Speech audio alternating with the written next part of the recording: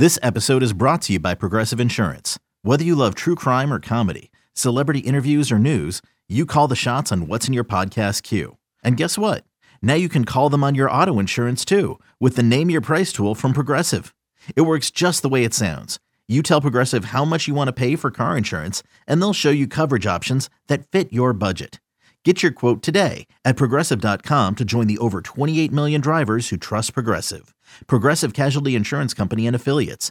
Price and coverage match limited by state law. The Rays Radio Network proudly presents This Week in Rays Baseball. Swing and a looper in the left center field. This is going to get down for a base hit. Here comes Phillips. He will score the tying run. In the third goes Arozarena. It's an 8-8 game, and the Rays have the winning run 90 feet away. Coming up, we'll recap the action from this past week, take a look around Major League Baseball, and sit down for in-depth interviews with the biggest names in the game. First pitch to him. Line back up the middle, but there is Franco to the left of the bag. He turns and throws him out, and the Rays have won it in Atlanta. Here's your host, Neil Solondz. Welcome to our latest show. Today we sit down with opening day starter Shane McClanahan. Mark Topkin joins us from Chicago. We'll visit with minor leaguer Matthew Dyer, discuss the Rays Equity Grant recipients from Jackie Robinson Day. Plus, we'll talk bullpen with Stan Borowski and chat with team president Matt Silverman.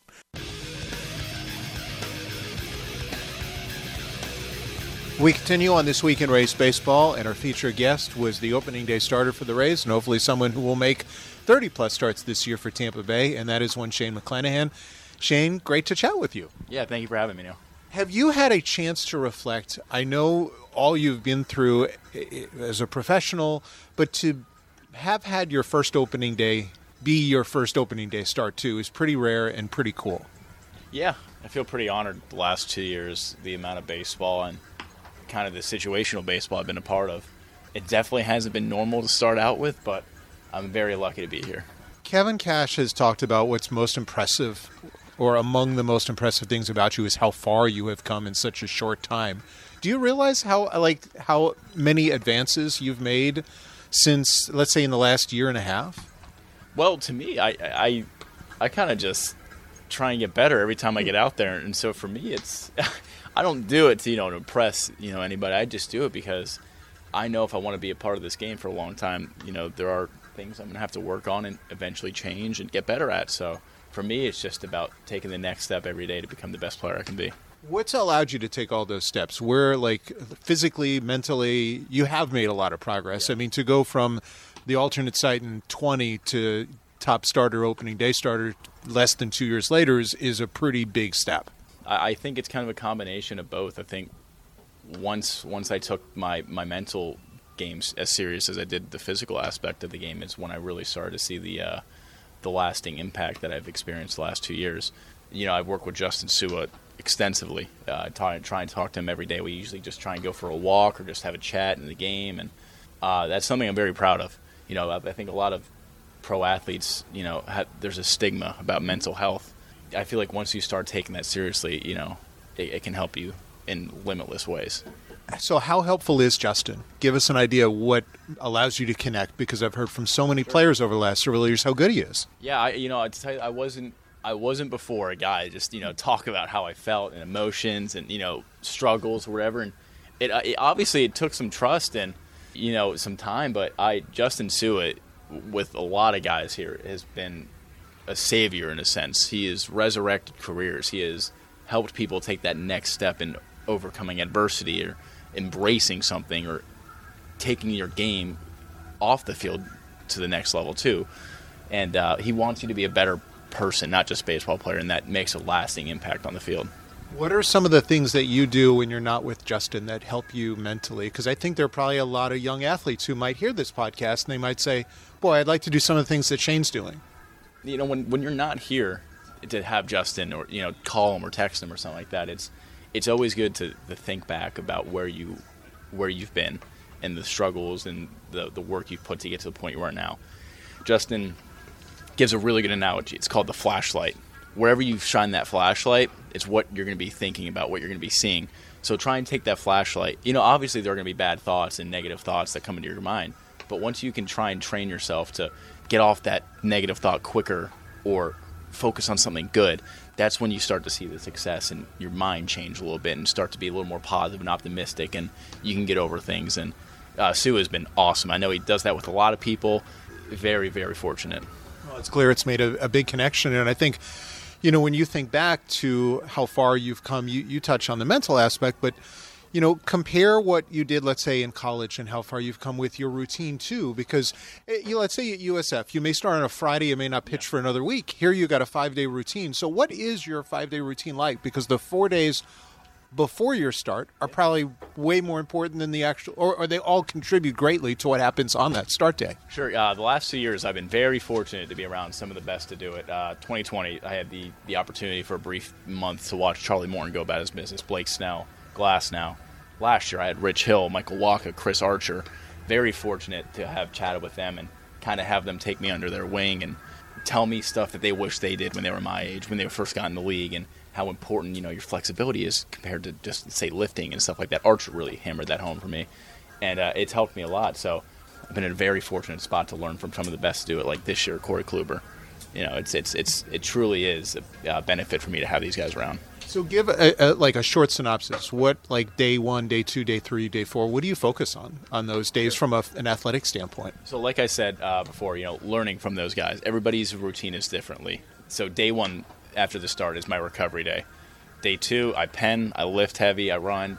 Day 3 for me is my mobility day, where I'll do some conditioning, move around the weight room a little bit, just kind of like touch on my entire body, just making sure everything feels good. The day before my start, it's a prime day. Just to make sure I'm feeling good. Get the arm moving, quick little sprints, and just kind of getting the body ready for the war that is pitching. Are there any things, some guys are superstitious, certain foods, certain music, any of that for you? I'll tell you the truth, it's weird, but I'm very not superstitious at all. I think the only thing I do, which is funny, I drink an entire water bottle between innings. And I like to collect the water bottles. That's don't touch them, don't throw them away. I like to see how many water bottles I have because that tells me how deep in the game I went.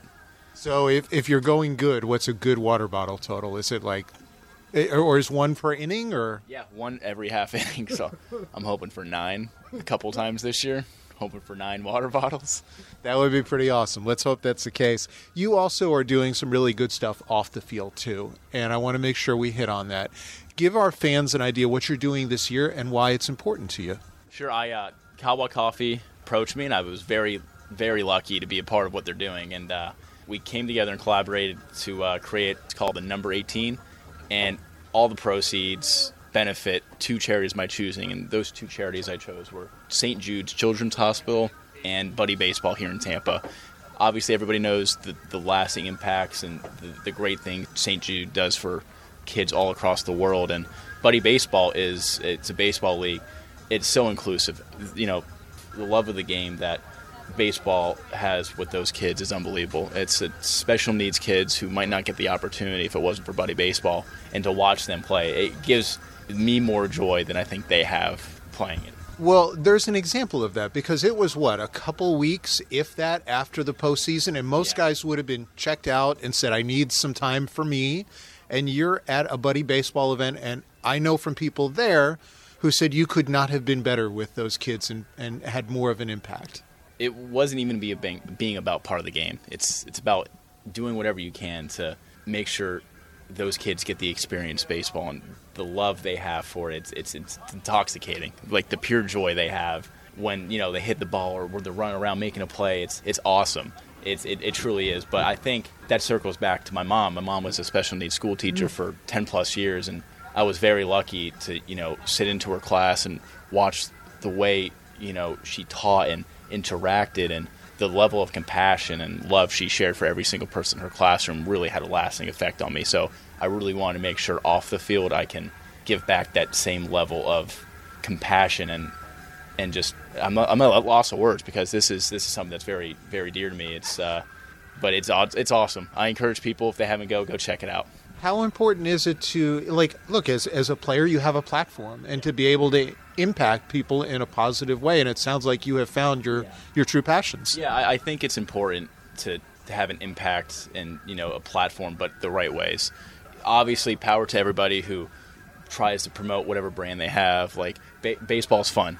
Brett Phillips brand. It's awesome. Brett does amazing things for this community, and this is kind of my way of trying to do great things for the community, is to give back and give that time, because I feel like time's the most valuable thing. You're right, it was like 2.5, 3 weeks after our season ended, and I just want to be around them and the game of baseball again.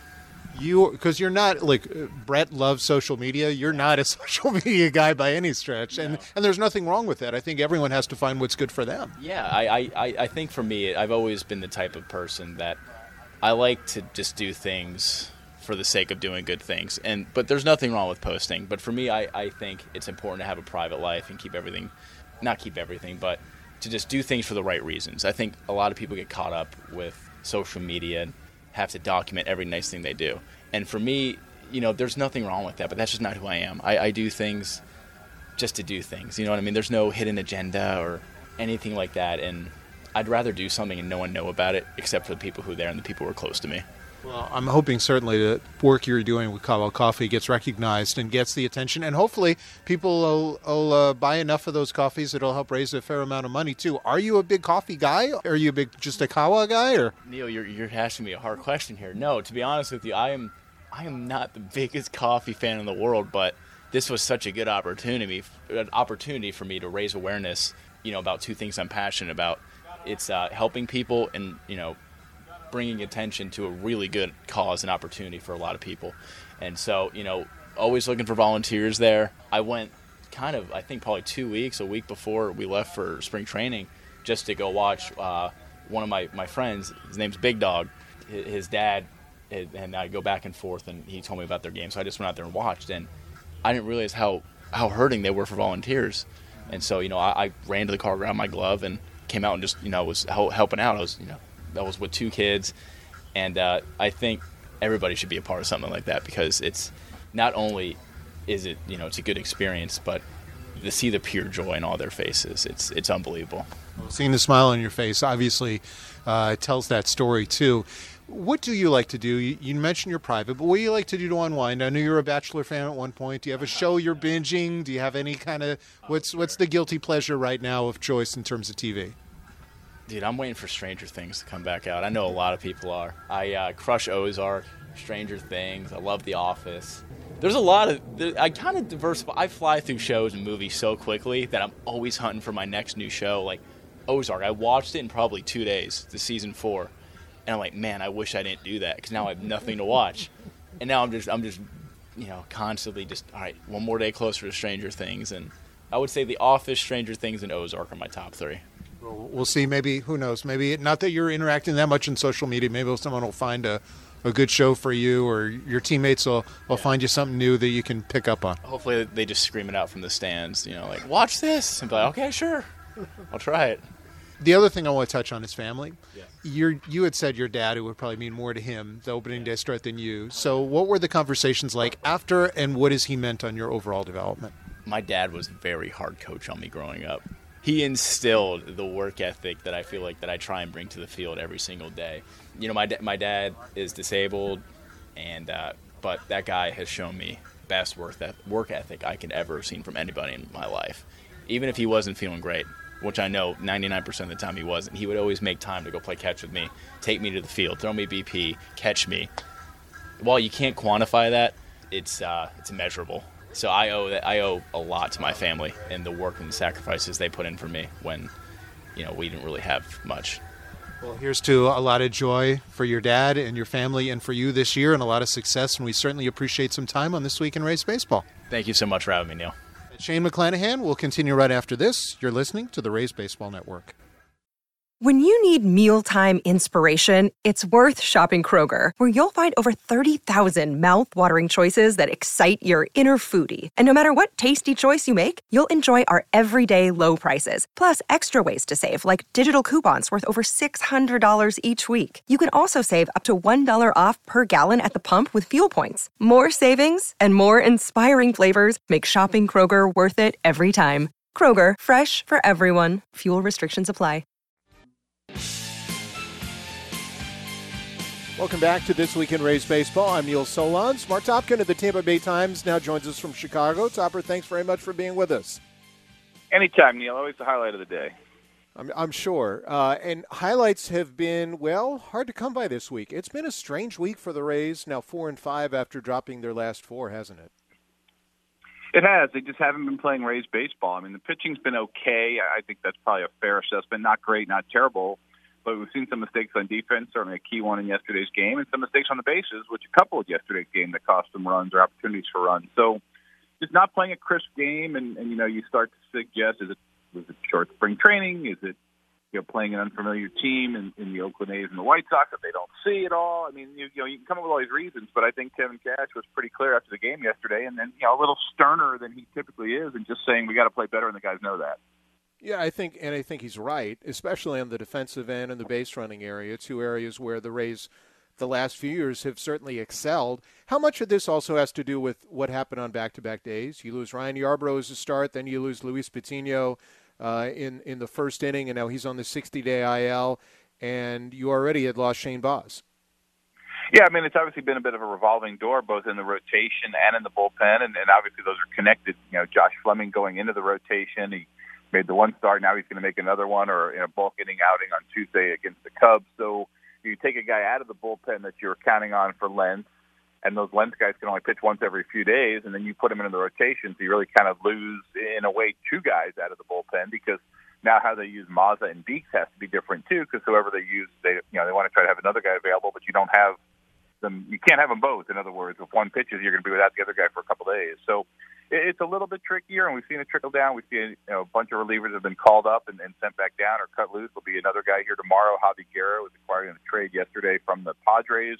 So it'll be a roster move either after today's game or before tomorrow's game. And they're just trying to kind of get through this period of time. Players can also be called up who were optioned down during spring training. So 40-man guys can be called up starting tomorrow as well. So there could even be a couple moves. It's certainly possible. And how much of this also has to do with the shortened spring training and 13 games in a row? Because you've almost had like a perfect storm of issues for this group.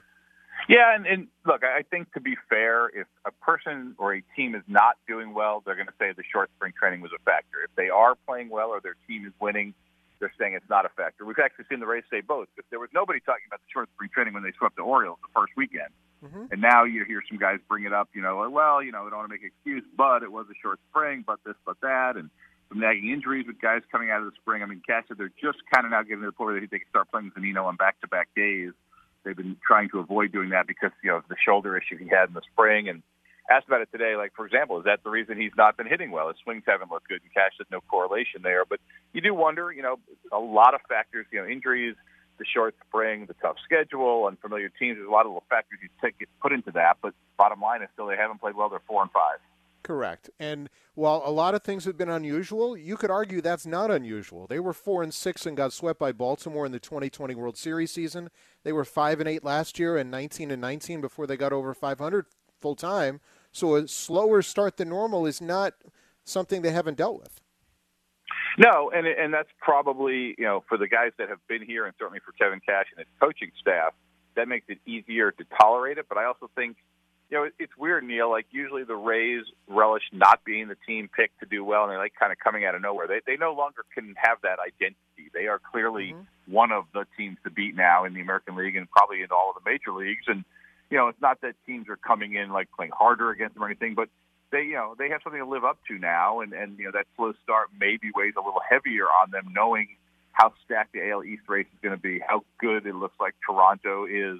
You can make your own opinion on whether whether New York and Boston are better or not, but they're certainly still going to be good. And the fact that this could be a very tight race all season long, and to give games away early by making uncharacteristic mistakes, I think that's what's kind of bothering the Rays brass more than anything. And all that said, there have been a couple good stories, and you've done a great job documenting them today. Phoenix Sanders in the Tampa Bay Times, and this week, multiple times, Brett Phillips.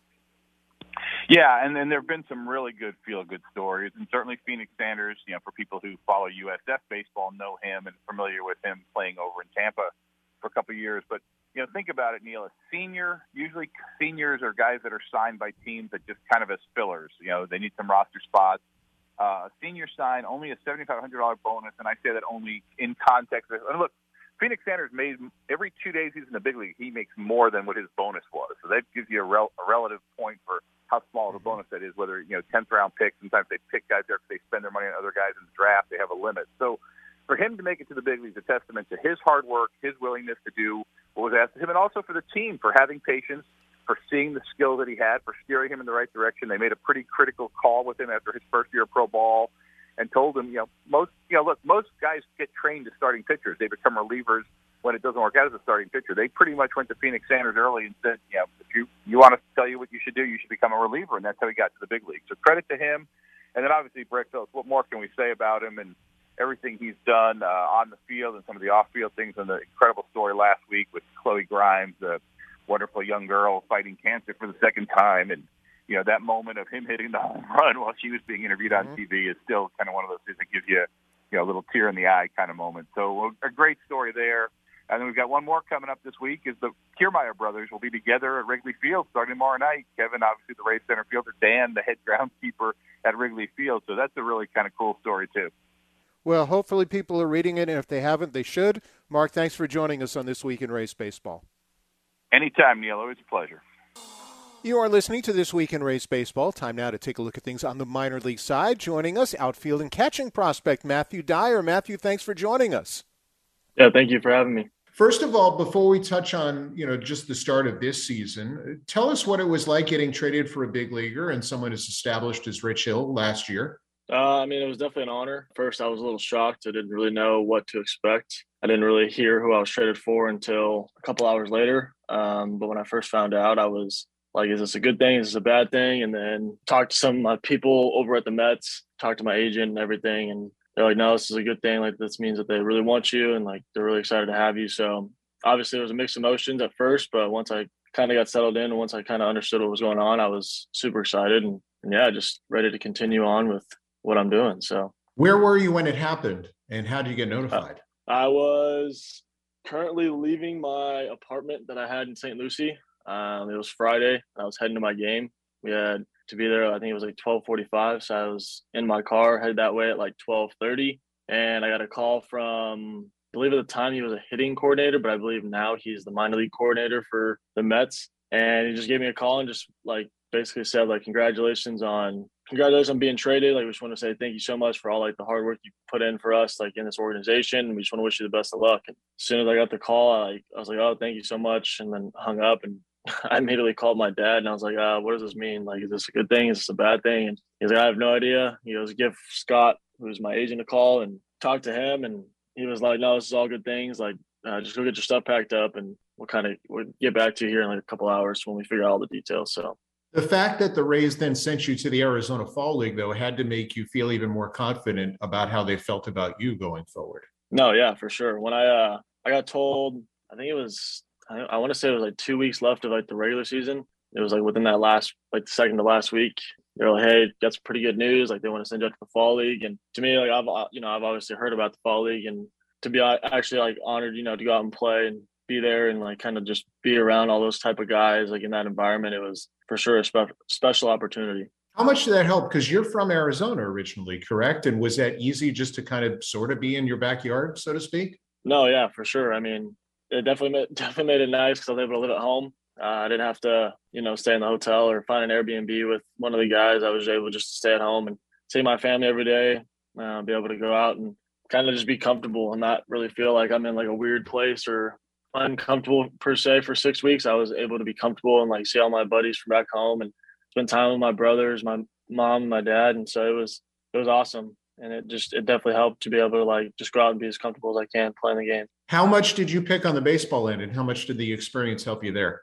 I would say the biggest thing for me was just kind of like seeing what every guy brings to the table. I mean, every guy is so, we all go out and do the same thing each and every day, but the way people prepare for what they do is so different. And just kind of be able to pick other guys' brains on like what they, as a hitter, like what they do, at the plate, like what they're thinking, what their mindset is when they go about their stuff. And so for me, it was awesome just to like be able to just like kind of learn, like get that learning experience from, experienced players and guys who've, kind of been around minor league baseball for a while and just kind of see what it was like for them and kind of use that for me, since that was technically the end of my first year. And now going into year two, like kind of using what they told me, how they go about their business, stuff like that, just to be able to go out and just kind of stay even keeled throughout the whole year because it's a long season. So you've got kind of a unique situation. You talk about preparation. You are a guy who plays the outfield and can play center field and also can catch. So which came first, and how do you end up preparing for both types of roles? Well, technically the infield came first for me.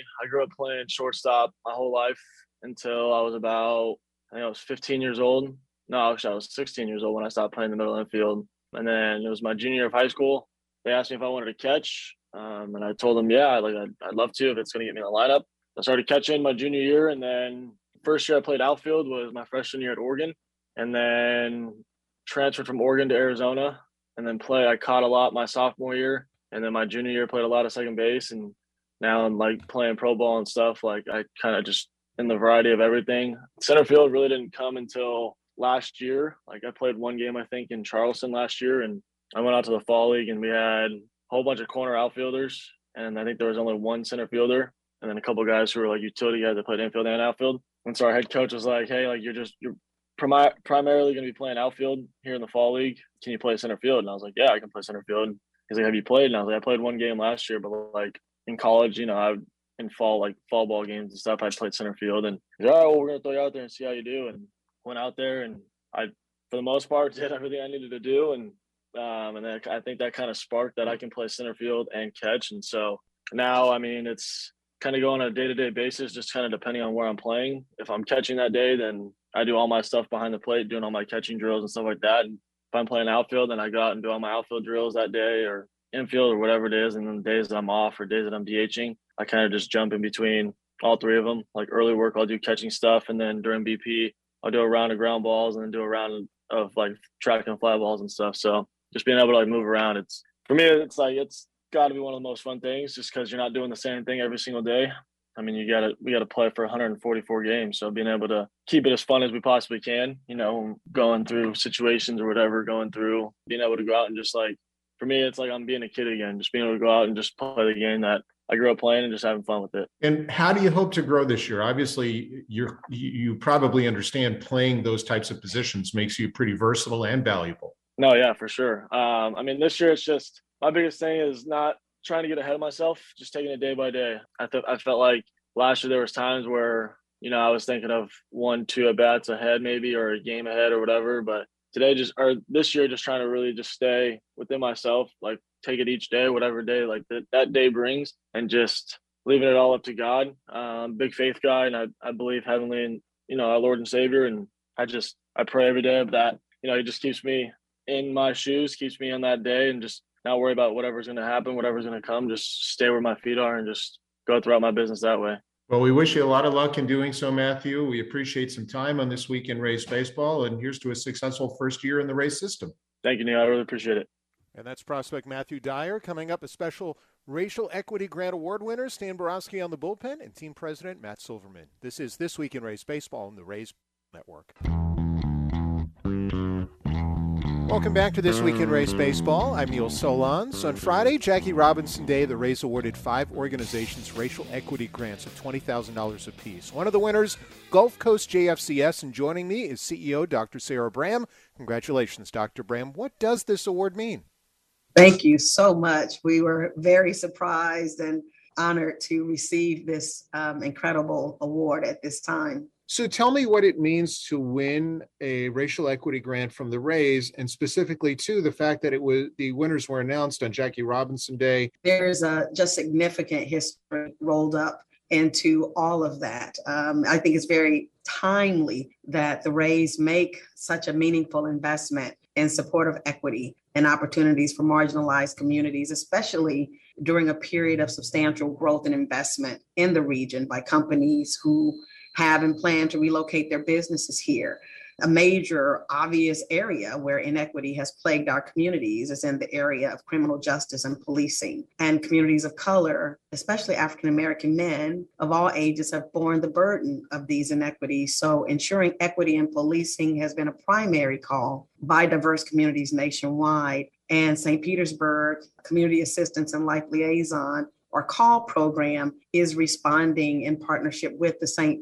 Petersburg Police Department. for our fans who don't know, that's the portion of this grant is going directly to help with that call program. Give us an idea how it started and maybe how it's impacting the St. Petersburg community at large. Well, shortly after, and honestly before the death of George Floyd, but that incident really hit home with Chief Holloway and the police department, and he began to really focus on how to better respond to cases where mental health, especially what we're finding is many of these cases out of all the calls that we've responded to this year, some close to 5,000. 80% of them have been related to mental health. And so rather than having the police be diverted from criminal activity to respond to mental health calls, which in turn make the individuals who are calling the police 911 feel like criminals when they're really just in need of help and they're in a crisis moment. So the chief proposed to mayor and council to utilize some funds to pilot this initiative. And we piloted the initiative for about 6 months. And during that time, we watched how the program performed. And the goal is for all navigators to respond to 80% of 911 nonviolent calls without police. And that has been achieved basically starting out with learning from the police, working with police assisting the homeless, and then ride-alongs, and now it's just the navigators going out in pairs of 2 and with a therapist on call when needed. It's interesting that it does affect the entire community, and we see the calls coming in, 26% are African-American, some close to 40% are white, and there's others that don't say what their ethnicity is. But we've been successful in responding to those calls and reducing police responses to nonviolent calls so that they can focus on criminal activity. The goal, obviously, I would assume, is to expand the program. How would this $20,000 grant that you would receive from the Raise Foundation help with that, and how would it expand and add to the program? What we find is there's great need of the individuals that we encounter. We have great partners that provide supportive services also that we can refer to. Some may provide emergency financial assistance, but it seems to never really reach the need because this one might be able to do that, but they can't do this. And someone may need just bus tickets to get or a ride, to a doctor's appointment to get the mental health checkup that they need. And so we are working in the trenches to make sure that there's not a reason why individuals who need help can't get the help that they need. And so we follow up with them. So this funding will support rides. It will support emergency kits, including food baskets that families need, emergency supplies that they may need for a child going to school. A child may be being bullied because of the fact that he doesn't have, the right uniform or something, and the family can't afford it. So it gives a little more flexibility to remove the stigma that honestly is centered in inequities because people simply have not had access to equal opportunities and fairness because we have not recognized that things look different based on race and ethnicity and how people respond. So by and large, this should help with the challenges of mental health in the St. Petersburg community, and beyond that will allow local officers to spend more time on criminal activity at the same time. Absolutely. And one example that I love is to give you an example, because there was a lot of folks who were questioning, well, what's going to happen with this program? And is it safe for individuals? And why are you taking money from the police? And it's just the opposite. For example, there was one individual who called the police department approximately 117 times in 1 week. And police are required to respond to every one of those calls. But when the call program was engaged, the number of outreach calls to that 911 number dropped to less than 15 in that same week period. And that individual is now getting the help that they need. And it frees up the police to really do what they need to do. And it's a win-win because they're not, they receive training, but they're not mental health professionals. And that's what we're finding. I just think it's exciting. It's a great direction for the country and the nation. I think Tampa Bay Rays, by stepping up and bringing attention to the issue of equity and certainly honoring our history, the opportunity to have this presented on Jackie Robinson Day makes it even more special. Another day is here, and you're ready for it. What to wear? Check. Breakfast, lunch, and dinner? Check. Planning for what's next and how to save for it? That's where Bank of America can help. For your financial to-dos, Bank of America has experts ready to help get you closer to your goals. Get started at one of our local financial centers or 24/7 in our mobile banking app. Find a location near you at bankofamerica.com/talktous. What would you like the power to do? Mobile banking requires downloading the app and is only available for select devices. Message and data rates may apply. Bank of America NA, member FDIC. That's Dr. Sarah Bram of Gulf Coast JFCS. You can learn more about their group and the other Racial Equity Grant Award winners at raysbaseball.com/social justice.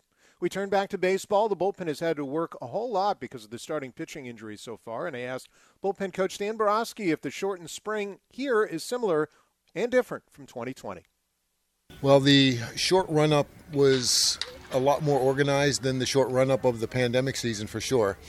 But I think that we had ample time to get these guys ready, especially the bullpen guys, because they're not building their pitch count to what starters do. So we just have to make sure that we get them out there back-to-back and wrap them around and see how they respond to getting hot and sitting back down and getting hot again, things like that. So we checked all those boxes with them in spring training, and everybody came out of it fine. How important is it, though, that they did allow for a 28-man roster, no limit on pitchers, and that you have 10 bullpen guys at your disposal on a given night potentially? That's a great safety net given the limited time we had to build those starters up, to eat the innings that they generally do. If we don't have the starters built to eat those innings, even the bulk guys to eat the bulk of the innings, then we have to cover them somehow. And Major League Baseball was gracious enough to let us expand our rosters for the first month, and we are taking advantage of it by throwing some extra arms in the bullpen. We've talked about the importance of being careful with the starting pitchers and the ramp up. But how careful do you have to be with the relievers too? Because it's still, even though they're building up less, it's still a lot of work that they have to hold on. Yeah, the buildup with the relievers isn't so much a daily pitch count, but the ability to pitch on a daily basis and then have their body recover and be able to do it again the next day. And you can't jump into spring training and just start them doing that. That's a gradual buildup as well. So you start kind of shortening the length in between their bullpens, in between their outings, in between their games. And then, like I said a little bit earlier, then you build in the back-to-backs and the 3 days in a row and the wrap-around innings, getting hot the next day and then not getting in a game and see how they respond. Are you more careful, though, let's say here in April, because it is a 6-month season, than maybe you would have been in, let's say, that July-August period of the pandemic, just in terms of how often you use guys back-to-back or how often you go 2-3 innings per outing? I don't think we're any more or less cautious right now than we were then, given the number of guys we have, and we're always trying to protect them and use them in those situations as little as we can. But given the makeup of the bullpen and the interchangeability of what we have down there, that certainly helps us with those types of problems. Speaking of, how good do you feel this group can be this year, and how varied are the looks and the styles that you have? This group could certainly be as good as any group that we've had. For first guy to last guy, they're all so talented. And all the different roles that they bring, we feel very, very comfortable with all the right-handers, all the left-handers. Gives Kevin a lot of flexibility to make moves during the game, and he can call on any of them at any time and feel very confident that the job's going to get done. In spring training, I remember Kevin Cash saying the injured guys, they're all healthy pitchers. But still, the way that Springs, Thompson, Beeks have looked so far, how impressive has that been to you, and how much do you think they'll help this year? I think they're going to be a tremendous help. I think you've already seen what they're going to be able to provide and help us do during this season. To watch them go out there, Jalen in particular, it's been almost 2 years since he's been out there in a competitive environment, and to get him out there was a great accomplishment. Our medical staff, hats off to them with the job that they do on all these guys. Just the process that they have to go through to be able to get back out on the major league field is a credit to everybody involved in getting those guys where they need to be. And obviously they do a great job because you see the results on the field here. You've got two guys who you didn't know coming into this year, Jason Adam and Brooks Raley. What have you gotten to know about them through spring training and this early part of the season, and what do you like about each of them as people and pitchers? Well, both of them. The more you watch them pitch and the more you get to know them and you're around them, the more you like them. Both wonderful people, just will take the ball at any time. They're pros. They fit in great with the group. And they just bring a camaraderie and a fresh look at some of the things that we do and some of the comments that they make coming in from outside organizations, keep it fresh for us as well. And how different are each of them style-wise? Give us your feel as to what makes each of them potentially really good pieces of the pen. Well, you got Brooksy, the left-hander, who's got more of that low three-quarter slot, and he's going to carve guys up with cutters and sinkers and change-ups and sliders. And then you have Jason Adam, you got the big right-hander that's an over-the-top kind of guy, and he's going to blow your doors off with hard fastballs and a really, really good change-up. So two as contrasting styles as there are down there. How important is it to have someone or a couple guys with those big fastballs? Because right now you are missing an important piece. You don't have Pete Fairbanks, obviously, for a good portion of at least the first half.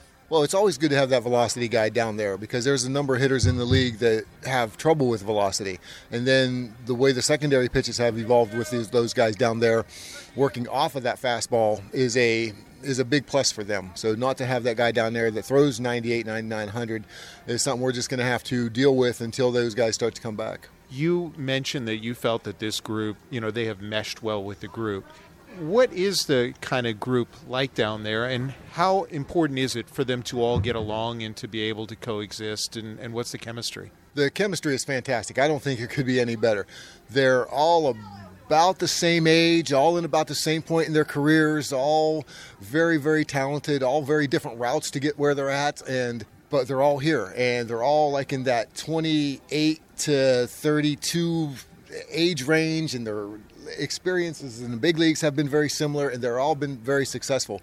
They get along down there, they cheer for each other, they pull for each other, and they understand that the better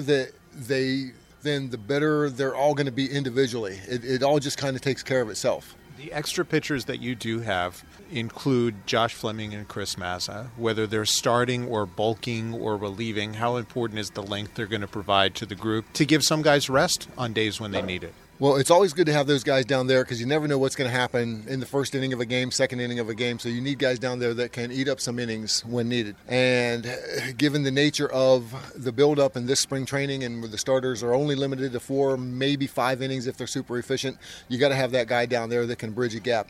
And then to start out the season 13 in a row, those extra arms down there are really valuable to eat up some innings in between. And there's going to be a day or two where guys are going to get knocked around, and we're going to have to run somebody out there sooner and for longer than we want. But we have those guys, so we're in a good place. And both those guys, their stuff has improved and ticked up too, it seems like. Oh, absolutely. Kyle does a great job with all of them. There's not a guy that comes through this organization that doesn't get better, and that's thanks to Kyle and what he does and the analytics group and how that all comes together. They're fantastic. And one last guy who I think is the unsung hero of the group is Andrew Kittredge. I think he's the only guy who's been on the roster for substantial periods the last 3 years. Is he in any way a leader, at least by example, with this group? He is the leader by example, no question about that. Kit's wonderful. Every day he's the same guy. He had an all-star season last year, well-deserved, and I don't see any reason why this year shouldn't be just as good. Just how he goes about his business and his personality, he's just as fun-loving as it gets, and just a fantastic guy to be around. That's Rays bullpen coach Stan Borowski. With the first homestand complete, I chatted with team president Matt Silverman about takeaways from week 1 at Tropicana Field. There are always some nerves and jitters heading into opening day, not just for what we're going to see on the field, but how the building's going to operate. You have one of your biggest days of the year on the first one, and so we're welcoming in 25,000 fans. You want to get them in. You want them to be able to have a great time and have their food and their drinks and then leave in an orderly fashion. And the building worked well. There was great enthusiasm in the building, lots of smiles. It's great to have a sense of normalcy, like a normal opening day. Obviously, we raised another banner, an opening day win. It was just a great day overall. And the homestand itself, just getting back into the routine and the rhythm of baseball is wonderful. And hope that it's going to be a nice long fun summer of baseball for the Rays. Because, you touched on it. It's been 3 seasons since we've had a normal season at Tropicana Field. Yeah, and it was great to not have distanced fans and to have everyone sitting there waiting for the gates to open and rushing in and trying some of the new food items and checking out some of the new features in Tropicana Field, because that's one thing we take a great pride in is making sure each year the building is better than the year before. And so whether it's some of the new food items, the Korean barbecue chicken sandwich is one of my new favorites. We were talking about the museum, and there's a Rays museum down in Left Field Street, just a number of really nice alcoves to take you through the history of the organization and some of the great moments in our history. It's great for kids to get an appreciation for where this franchise has come from. And I'm sure as a dad who has lived most of those moments, it's kind of neat to kind of reflect and remember back on some things. You're like, oh, I remember that. My first opening day was 19 years ago, back in 2004, when the team came back from Japan. So I missed some of the early Devil Ray days, get to experience a little bit of that. But just to see this team, especially from the transformation to the Rays, the success that we've had. And then you're sitting in the stands and you're looking up at the rafters and you see banner after banner. This team has had such great on-field success, and this year looks like another opportunity to go deep into October. Yeah, it's certainly tested, though. This has been, I think for all teams, it's going to be really challenging the first probably month or two to try and A, get into a rhythm, and B, figure out what the shortened spring and the lockout, the impact it had on players. Yeah, it's nice to have a couple extra roster spots, but we're all working with pitchers who aren't fully stretched out, trying not to put too much of a burden on them, whether it's putting too many pitches on a starting pitcher, having a reliever go back-to-back or 3 out of 4. And with some of the early injuries that we've had, we're juggling and we're dancing. We're used to this, and we always rely upon our depth, but it's getting tested this year, and we're not alone. So we'll get through this. We'll get healthier, and should be in good shape for the rest of the season. Your team is just the one that has to play 13 in a row to start the year. I think that's probably why it's a little more challenging than most people don't realize. I think the Rays are the only team that's starting with almost 2 weeks of action. Yeah, it's the schedule gods may not have helped us out. It was nice to start at home and get into a rhythm that wasn't expected. We were supposed to start in cold Boston, so we got a good homestand in. But yeah, 13 games in a row. It's a grueling start, especially with our pitchers still getting stretched out. But we're prepared for it. Kevin and the coaches are prepared for it. Eric and Pete knew this was coming and sort of lined up the depth in Durham. And try to make the best of it. Fortunately, our pitchers are sort of used to the unconventional roles, whether they're pitching in the first inning, the 7th inning, or the 4th. Guys know to take the ball, and that it's every man pitching in and trying to help us win ball games. In terms of the off the field, you mentioned how it was so nice to see fans back in the stands and see something more routine. How hard was it for the business side to get into the routine of getting games back? Because it did come quickly with the resolution of the lockout. Yeah, I want to say that we were working just as hard as we always do, preparing for opening day, and we were working hard. But the lockout took a little bit of took some steam out of us, and until the lockout ended, we really didn't kick it into gear. So opening day still was the right on the day that it was supposed to take place, but it was a little bit of a hurry up and get there. We're always in that mode. You always feel like you don't have enough time. At the same time, we always seem to pull it off. It was another sellout crowd, and everyone went home except for like the 12 Oriole fans. So everyone went home happy after the win. And you were obviously pleased with the way things went operationally during the course of the first week at Tropicana Field. You're always going to work through some glitches, but I think our fans were very patient with us, and our team really responded well. Building operated well. The lights worked. The sound system was better. We invested heavily in that, and it's a big difference when you come in. You can hear the music. You can hear the PA much better, and I think in terms of technology, we're always on the forefront trying to push cashless technology. We're going digital with our ticketing, and our fans have really adapted to it well with our kiosk that we order from, the mobile ordering. All of these things are working well after the first homestand, and you never know when you turn on the machine. You want to make sure it works. You never know if it does, but it did, and the fans have really responded positively to it. And you touched earlier on the baseball side, and obviously I think the focus is going to be on the field with this team, but how much time do you invest on that, and also trying to make sure you're focused on the permanent home here in Tampa Bay for the Rays? Oh, look, that's always there. The stadium efforts are always there, and the one thing that has been our North Star is trying to make it work here in Tampa Bay. We want to be here in Tampa Bay. It's been consistent for the last 18 years of Stu Sternberg's ownership, and we're confident and optimistic we're going to figure it out together as a community, as a region, that we're going to be able to find that permanent home, build it, and have that ballpark and that permanence that we all crave. But at the same time, I think you guys have really focused while the team is playing to do everything you can to make sure, hey, this is a really good team and has been to the postseason 3 years in a row now. Yeah, the ballpark efforts are there, but the concentration and the focus of the organization is on this season. It's on operating Tropicana Field well, welcoming fans in, trying to bring as many fans as possible in, and making sure that there's a great environment for this baseball team, because it is a great one, and we don't take that for granted. I don't think our fans do either. We've had a ton of success, a little spoiled by it, but have another incredibly talented team. It's fun. It's just fun to see Wander in the 2-hole, slapping hits left and right. It's great to see some of the new bullpen arms. This team is built for 162, but it's also built with the idea that we have games to play after 162, and really excited for what's ahead.